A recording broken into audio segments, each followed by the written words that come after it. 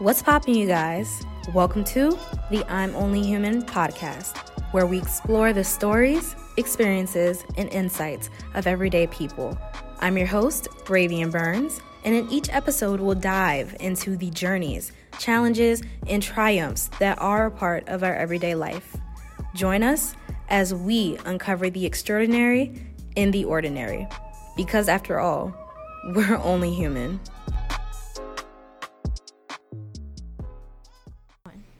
What's poppin', you guys? Welcome to the I'm Only Human podcast, and I am here with a very special guest for the very first episode. So, guest, you want to introduce yourself? Hey y'all, my name is Charra Bridges. I'm a film major right outside of Houston. I'm from right outside of Houston, Texas, and I'm so excited to be here. A little nervous, but I'm excited. Girl, I'm not about to play with you. Okay, Charra, but thank you for being our first guest on this very lovely podcast. Yeah, so, no problem. The question I have before we do get into everything, if you could describe a song that describes you, is that the right way to correct? Yeah, okay, so if you have a song that describes you, which song would that be?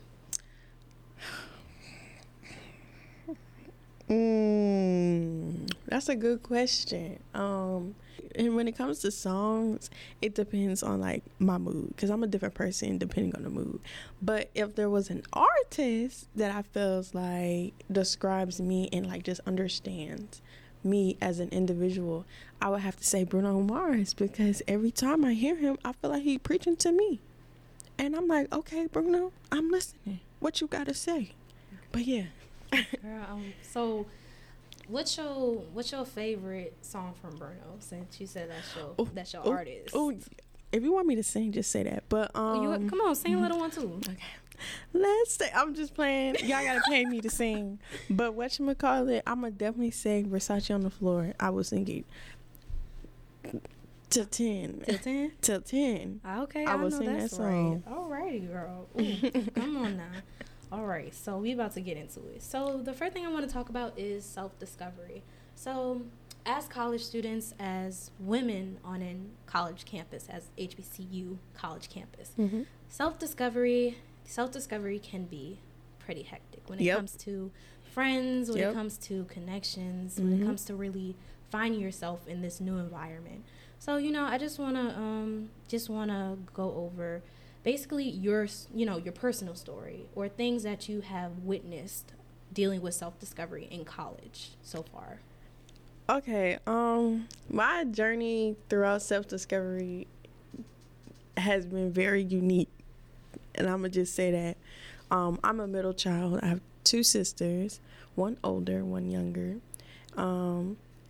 So that's a whole nother thing, just being a middle child and just always kind of having to navigate your own identity and being the young sibling and the older sibling all at one time. So that's one thing. But also when I came into college, that was a whole nother level of identity and discovery, because my first year of college, I was injured. Like, I was in crutches, wheelchairs, the whole shenanigans, like surgery, all that type of stuff. So mentally, it was like, okay, Charra, who are you? Because I went to college out the country. I mean, not out the country. What? Out the country? It's crazy. The country, real crazy. International. But anyway, I went to college out the state, 6 hours away. I'm the farthest member of my family from my family. So it's like, I'm over here in crutches trying to figure out who I am, trying to find friends, trying to navigate campus, injured. And so that took a toll on me mentally. And so that really made me sit back and dwell on the type of person I want to be and who I like, my impact. Because one thing's for sure, I needed help, and a lot of help was not given to me. A lot of help was not thrown at me just because I was injured. Like, I had to really get it out the mud myself. So it's like discovery in college and just listening to other people's stories and backgrounds. You just like realize, I don't know, for me, I just realized the type of person I am and how I face adversity and overcome challenges. So going into that, because you said you were injured. Yeah. So in a way, it kind of brings up personal growth Mm-hmm. from, being from Houston and then coming to New Orleans. That's pretty big, girl. That's a culture shock. That is a culture shock for real. Yes. So, in terms of that, what were some ways that you grew past, being injured, then trying to find ways to really, I wouldn't say cope, but trying to be more familiar with New Orleans, and then trying to grow past the fact that, yes, I'm injured, but I know what, I could find a way. Everything's going to be okay. Yeah. So I would definitely say the most consistent thing that I had was God. Because I'm telling you, if it wasn't for him and my mama telling me pray to God, because what my mom can do 6 hours away, not much. She can't do much, and she work a job, so she can't do much. And so it's like leaning on God and Jesus Christ, my Lord and Savior, majority of the time is what helped me. Also, like building a support system. I have a very strong support system back home that I'm very blessed and grateful for. But their presence, their lack of presence kind of forced me to like feed into the people that are feeding into me. So like my friends like Rivian, who fed into me, and like that helped me and support me like through a time like at the lowest, probably the lowest point in college for me. Like just being able to pour into them and them pouring into me, that's also something else that kind of like helped me cope. But also like being active, that was one of the things that I struggled with. Like you're legit restricted when you're on crutches or in a wheelchair. You can't do as much. And so the more and more I was able to get some of my normal behaviors back, it's like I didn't take advantage. I mean, I didn't take for granted those opportunities where it's like, okay, let me go meet new people, or let me go see what Dillard campus had, like an event they have going on. So basically, the things around you help you get back to where the person you was right before, you felt like you were in this type of space where you felt lonely, you felt so many negative things. Right.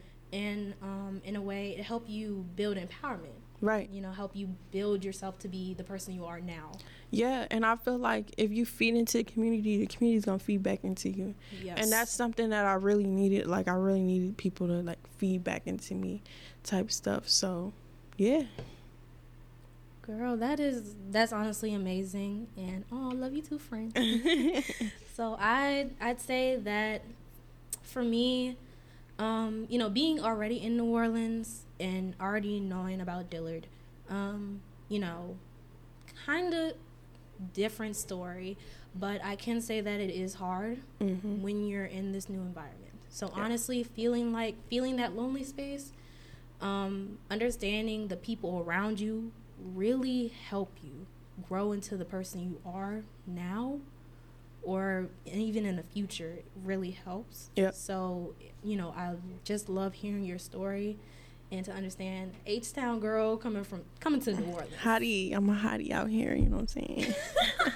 I know that's right. All right. So we're going to dive into how was your childhood? Oh, my childhood. Yeah, Straight into it? Straight like that? Look, we got into college, and now we're going back. We're going back to our childhood. Going back, let me think. Come on, throwback. Watching SpongeBob. Yeah, I was all up through Disney Channel and Nickelodeon. But my childhood, I actually can't say that I had a bad childhood. Like I was always surrounded by love. That's one thing I can say in my family. I was always surrounded by love, and like for the most part, I really enjoyed my time. But I also would like to say that my parents did a very good job protecting us, but also it kind of hindered us in a little way where I grew up, and when I was on my own, I realized that I was sheltered. And so like not really having that exposure to what the real world experiences, a lot of the real world experiences from a younger age kind of impacted me, because it's like, oh, okay, how am I supposed to respond to this, or Right. how am I supposed to react? And so, although like the society is changing, and you really, as a parent, the scariest thing is losing your child from something that you can't protect them from. Right. And so, I think that was one thing that I can kind of praise my parents for, but also it wasn't necessarily the most beneficial when it comes to me being my own person and independent. But I love them, and I don't. Hey, thank you, mommy and daddy. I would just like to say, I'm not over here bashing y'all or anything. I really love y'all. But yeah. Yeah, I'm about to say no. I think when it comes to parents do what they can to make sure their child is safe. Mm-hmm. Like, my mom did the best she could. So did my dad. Like, they did the best they could to make sure that we got what we needed. We went to school. We graduated. We're in college now, doing what we need to survive. Mm-hmm. And, sometimes they weren't the best tips and beneficial things that they provided for us or we saw. But still, they made sure to, try to nurture and protect us. Yeah, they provided that foundation, which I can definitely say my strong foundation is what's keeping me going for real. Because with all these influences and all these distractions, it's so easy to get caught up in what like society expects from you or for you to do. So yeah. Honestly, and I wish we could talk more about this. Yeah. But this, we got to wrap this up. We do. We can be here all day. Oh, girl. Can we? Oh, Lord. But before we do wrap it up, do you have any advice you would like to give to the people hearing, listening, all around this lovely world? Be who you are, but be who you are respectfully. In Jesus' name. Amen. I know that's right. All right, you guys. Well, this has been the I'm Only Human podcast with Ravian Burns and our guest, Charra Bridges. Thank you so much for listening. And remember, the earth is ghetto and we're just living in it. Being perfect should be the last thing on your mind. I know that's right. All right. Talk to y'all later. Bye. Bye.